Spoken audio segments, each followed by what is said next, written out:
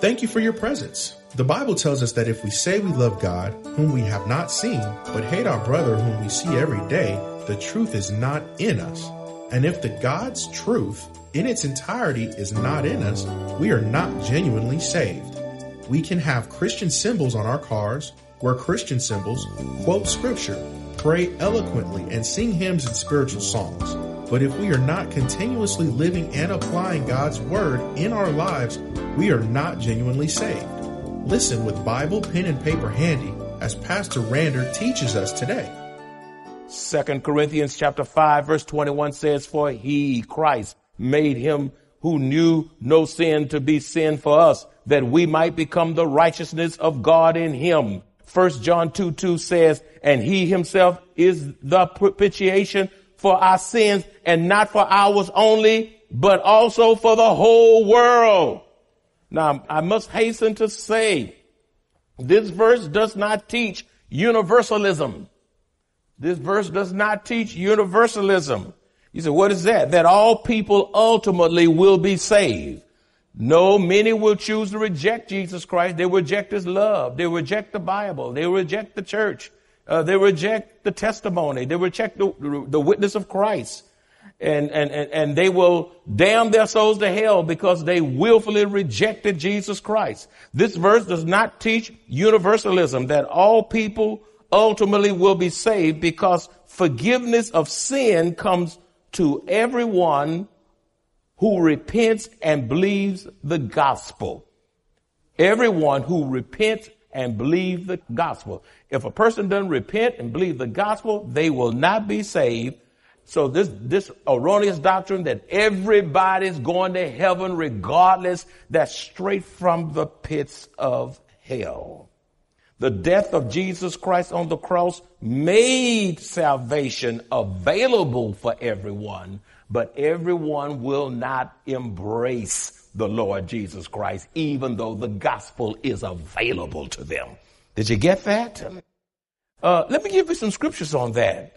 Jesus made the gospel available to everyone, whether they're in America, Canada, Africa, South America, New Zealand, Russia, China, wherever. The gospel is available to everyone, but only those who trust Jesus Christ alone by faith through grace will be saved. Let me give you a number of scriptures. Luke chapter 24, verse 47 says, and that repentance and remission of sins should be preached in his name to all nations. Look at that. To all nations, beginning at Jerusalem, and from Jerusalem to all nations. See, the gospel available to everyone. Acts 17:30 says, truly these times of ignorance God overlooked, but now commands all men everywhere to repent. You know, I've been on that word repentance lately because we don't hear that in the church. And repentance is vital. And it's absent from modern day churches. And I wonder why. And that's why we don't have transformation in the congregation for the most part, because people aren't truly repenting. It says, truly these times of ignorance God overlooked, but now commands all men everywhere to repent. Acts 3:19 says, repent. There it is again. Repent therefore and be converted, that your sins may be blotted out, so that times of refreshing may come from the presence of the Lord. The gospel is available to everyone, but yet not everyone will believe and receive. Hebrews 2:9 says, but we see Jesus, who was made a little lower than the angels, for the suffering of death, crowned with glory and honor, that he, by the grace of God, might taste death for everyone. For everyone. 1 Timothy chapter 2, verses 3 and 4 says, for this is good and acceptable in the sight of God our Savior, who desires all men to be saved and to come into the knowledge of truth. But there are people who are arrogant, even teenagers and even young children that are old enough to know right from wrong.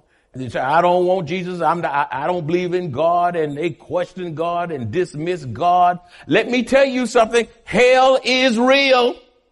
And don't you let Satan deceive you into thinking that there is no hell.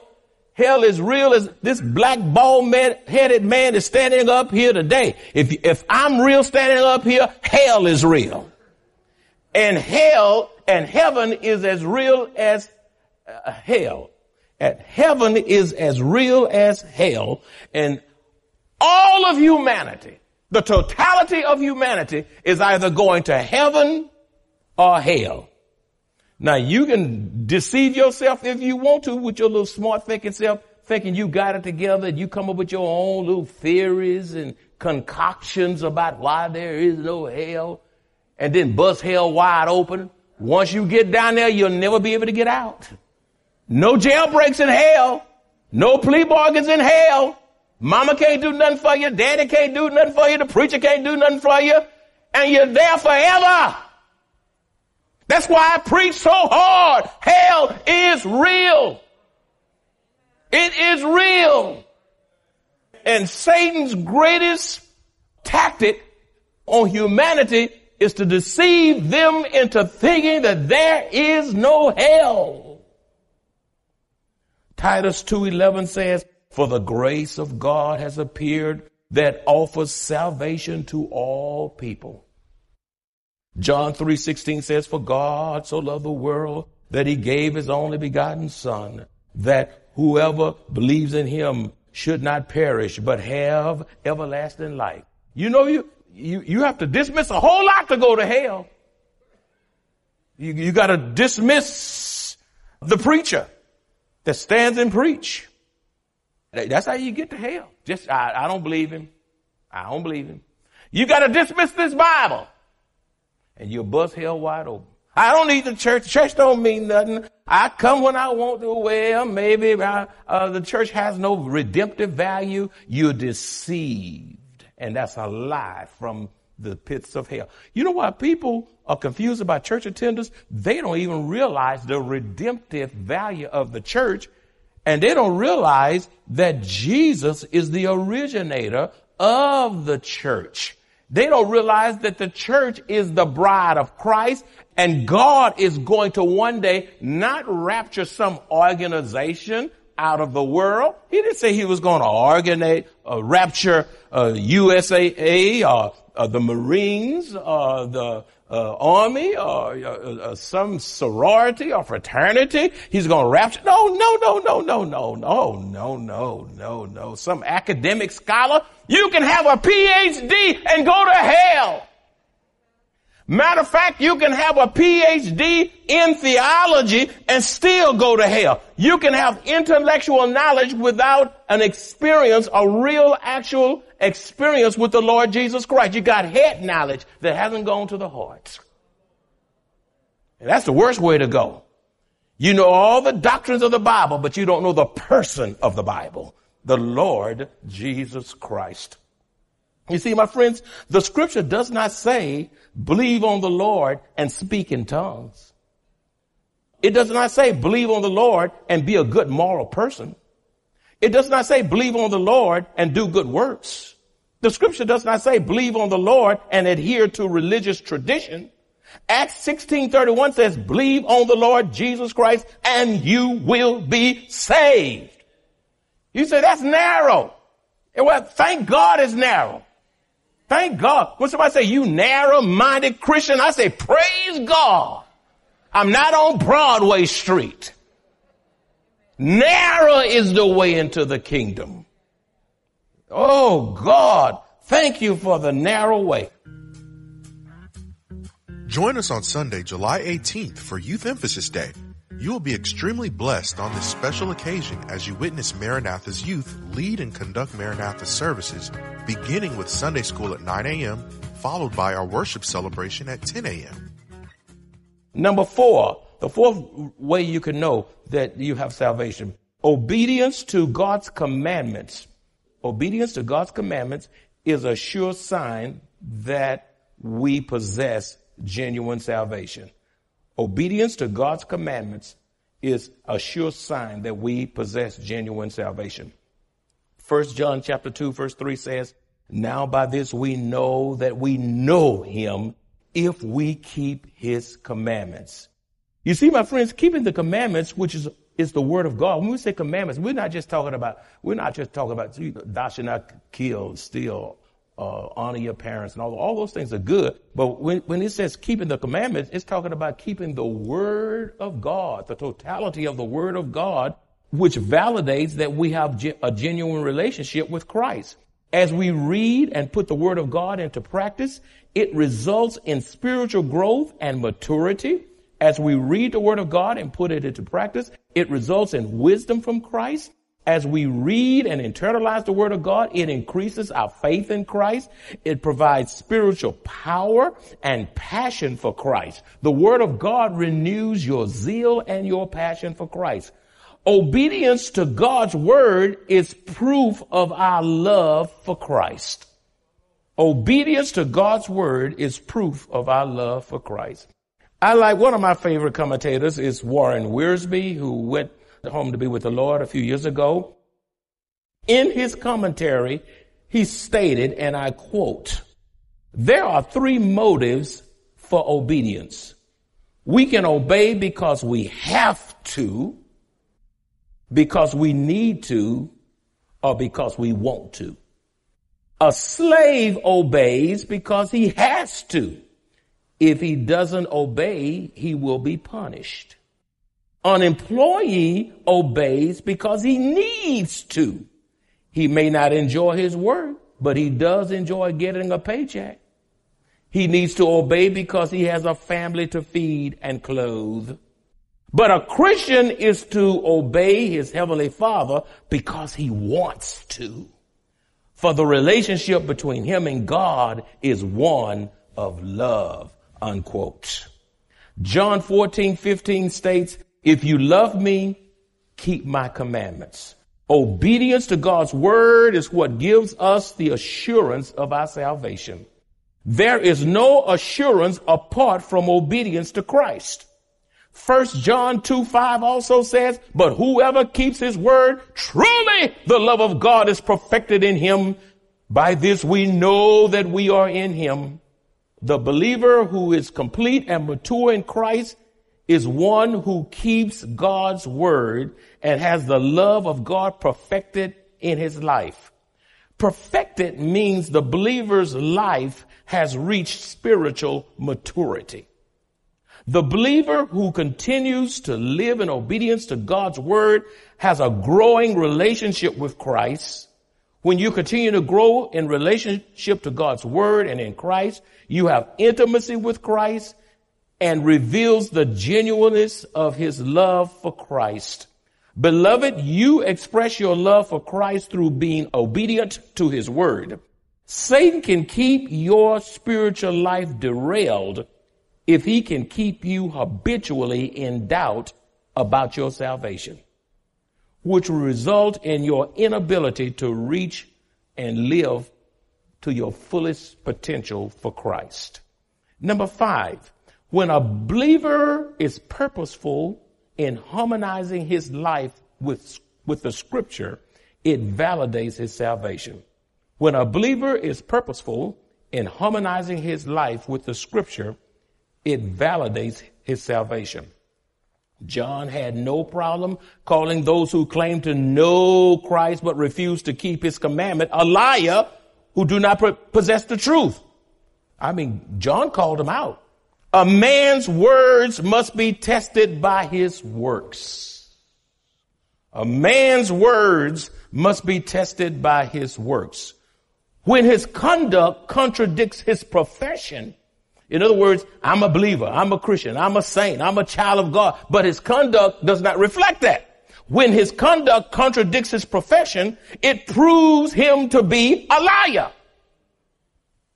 Don't get mad at me. I'm just a mailman. I'm just delivering the message. That isn't that. The word of God says you're a liar if you're saying you're a Christian, but you're living a lie. It says you're a liar. That's strong language. 1 John 2:4 says, "He who says, I know him and does not keep his commandments is a liar, and the truth is not in him." Don't tell me you don't understand the Bible. Since only God knows who is really saved. Only God. Stop putting people in the saved and lost category God is the all-wise judge, and one day he's going to answer, and everybody got to stand before God, because you got there are a lot of folk who look saved that ain't saved. Talk saved, ain't saved.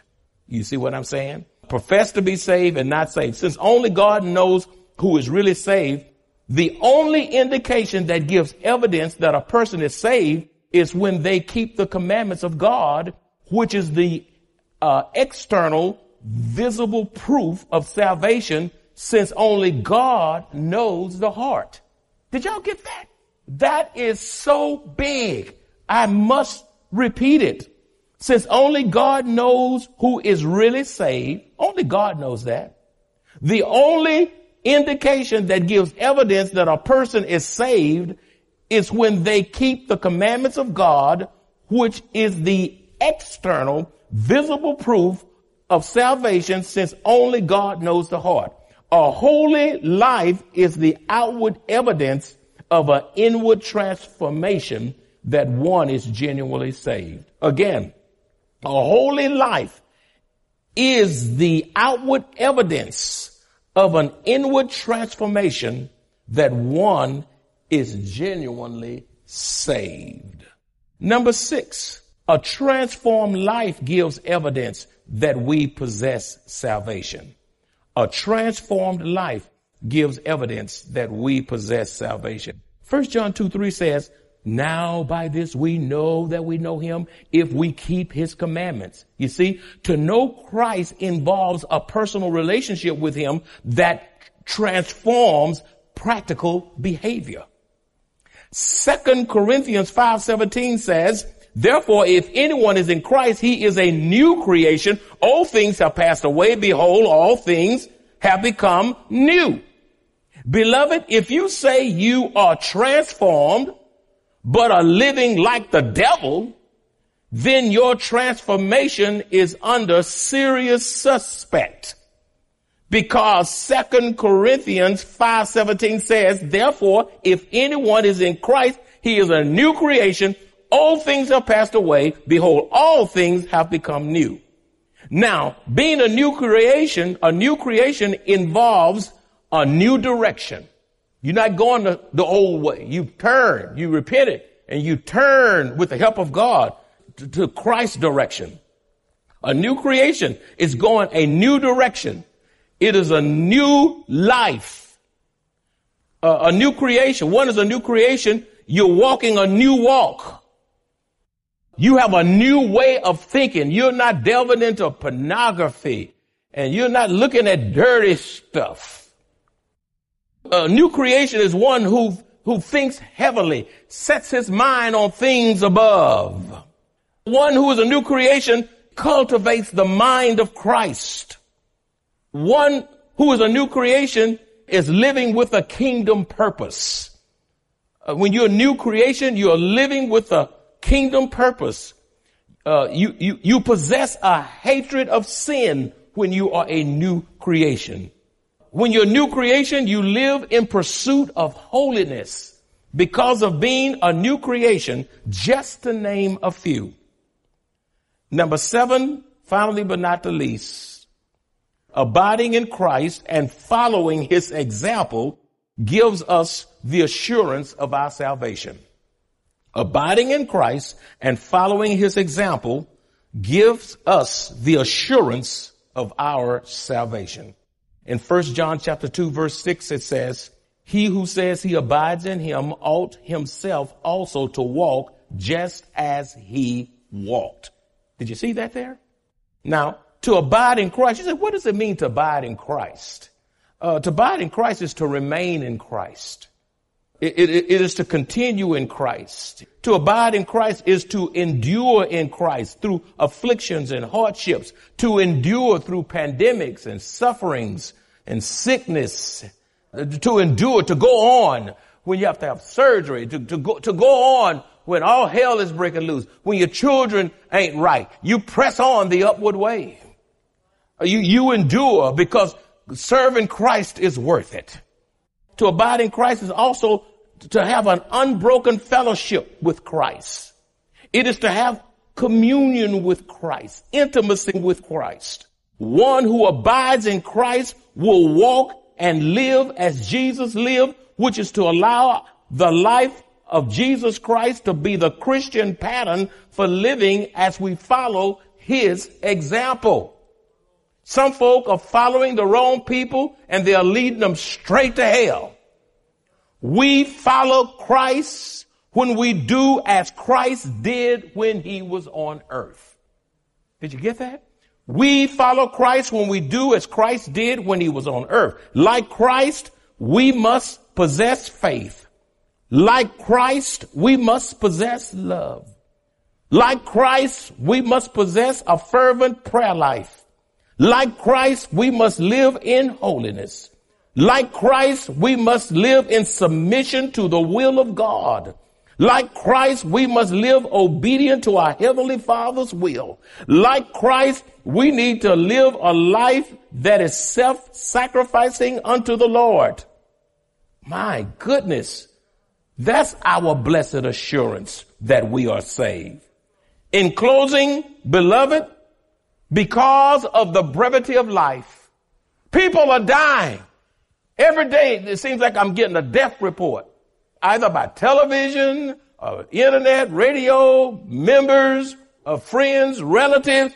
Somebody died, somebody died, somebody died, somebody died. And I told my wife, we keep hearing it, and every time somebody died, I told my wife, we're one step closer to going to heaven.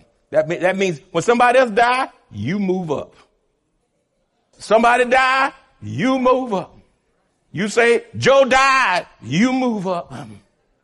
Susie died, you move up. The baby died, you move up.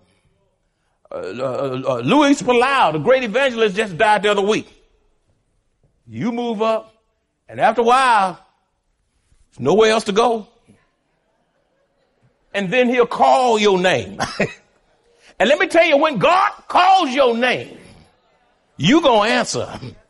You can't put God on hold. You can't tell God I'm not ready. When God calls, you gonna move. But the real question is, are you ready? Ready, set, go.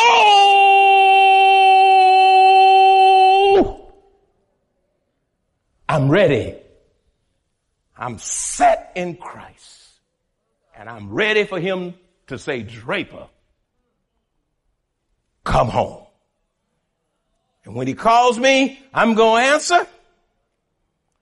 And I'm not worried about nothing I left behind. I love my family. I love all those. But when you get to heaven, there's no worry anymore. Now, thank you, Holy Ghost. I better, that's what somebody else. Stop thinking that when you get to heaven, you gonna see all your children and grandchildren and see all what's going down in the pandemic and all that. You got a panoramic view of everything. That's nowhere in your Bible. Stop that. Heaven would be sad. If I got to see who the politician going to be, if I got to see what's happening in the borders, if I got to see the increase in food costs, if I got to see the winter storm and all, why would I want to listen? God has he has taken my spirit. You know what death is? Death is the separation of the soul spirit from the body. The spirit soul. I breathe. What I do, instantly, my body is physically dead. It's non-responsive. You can touch my fingers. You can touch my head. You can do all this, but don't be punching in me too hard now. You know? And I'm not going to respond. I will not say, ouch. Why? My body is dead. It goes back to the earth, ashes to ashes, dust to dust. But the essence and the reality of who I really am, that spirit soul goes, when I take that last breath, instantly I'm in the presence of God. And I can see and I can hear and I see and I can experience the glories of heaven, the splendor of heaven, the relationships in heaven, all the loved ones who are there. There's my mama over there, my daddy over there. But I say, get back. Let me see Jesus. Let me see Jesus. Then I say, look for mama and daddy and everybody else. And all God's children said, amen. Ready, set, go.